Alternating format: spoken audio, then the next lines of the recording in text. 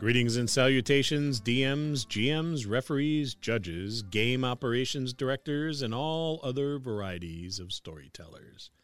This is your DM, Scott, and it's time for another DM Quick Tip. Hello, this week we're talking about how we roll characters at the table. One of the things I love the most about Dungeons and Dragons and other role-playing games is that every table I sit at has a set of house rules.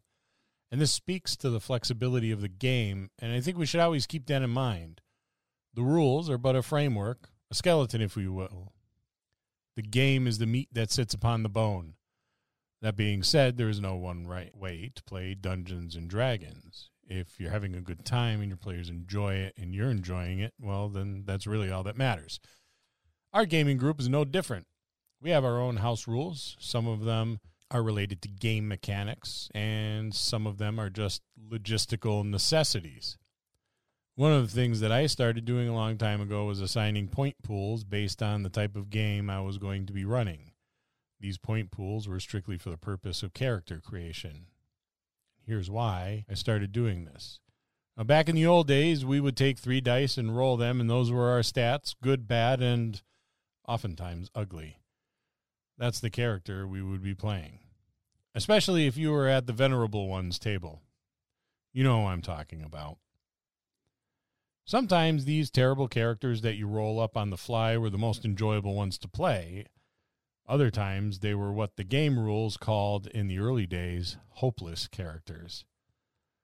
Those adventurers who had absolutely no business whatsoever adventuring. They were better suited to be farming, knitting, raising kittens perhaps, but any other profession less taxing than adventuring.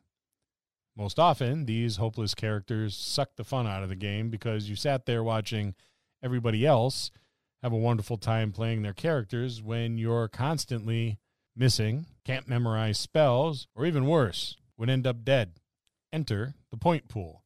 In this, everybody gets a pool of points. It's the same number of points. You can put these points wherever you want in whatever order you desire, so you can have whatever character you wish.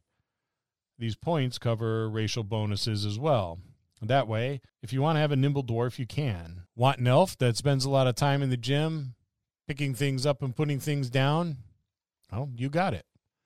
How about a clumsy halfling that could drink anyone under the table because the constitution is through the roof? Yeah, the point pool has got you covered on that too. What this does is opens up a certain degree of equality in the characters in that they are all built with the same number of points.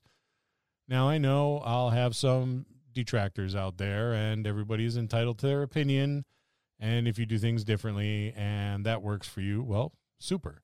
Just be understanding that I do things differently, and this has worked for me so far. I do this from first level, and at that point in time, as players level, they can start diverging, adding more points to their scores of their choice when they get their ability score increase. Maybe they want to take a feat instead of the ability score increase, and that's fine too. This is when they really start diverging and becoming unique from one another. I can send players home with a number of points and tell them to create their characters. They can return at a session 0 and hand me a copy of their character. I know there's no cheating because everybody has the same number of points.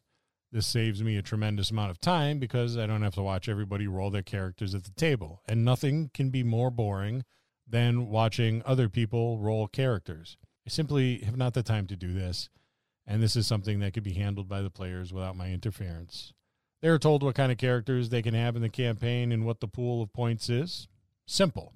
I can adjust these point pools based on what type of campaign I'm running. Every year when we go away, we run something big. This is a save the world type of big.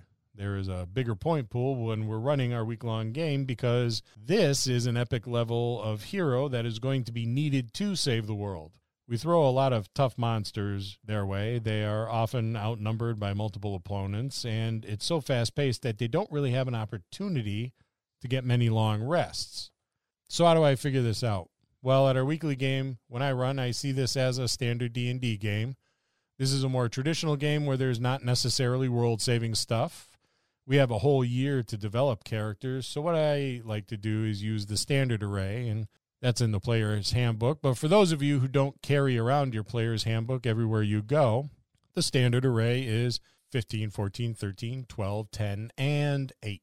It's fairly easy. I convert this to a point pool, which works out to be 72 points. I then add 4 points to cover racial bonuses, and the players have 76 points to work with.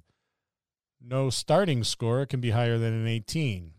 When we go away and we're saving the world, we bump those 76 points up to 82. For these games, you can have one ability score above 18. Now imagine upon hearing this, there's got to be heads out there exploding out in the ether. It's okay. Really, it's okay. It's just a game. And yes, these characters do seem overpowered because, well, they really are. And that is by design. They are all equally overpowered, but this week-long game is fast-paced, challenging, and there is a lot that is covered in those 5.5 days. So it's going to be okay. Right, after all, you don't send Daredevil to save the world. You send Thor. However your DM decides to run your character creation, please always keep in mind that it is the enjoyment of the game that is most important. The enjoyment of the game is most important. Now, there are many ways in which you can create characters, and this is just one. See you next time in the dojo.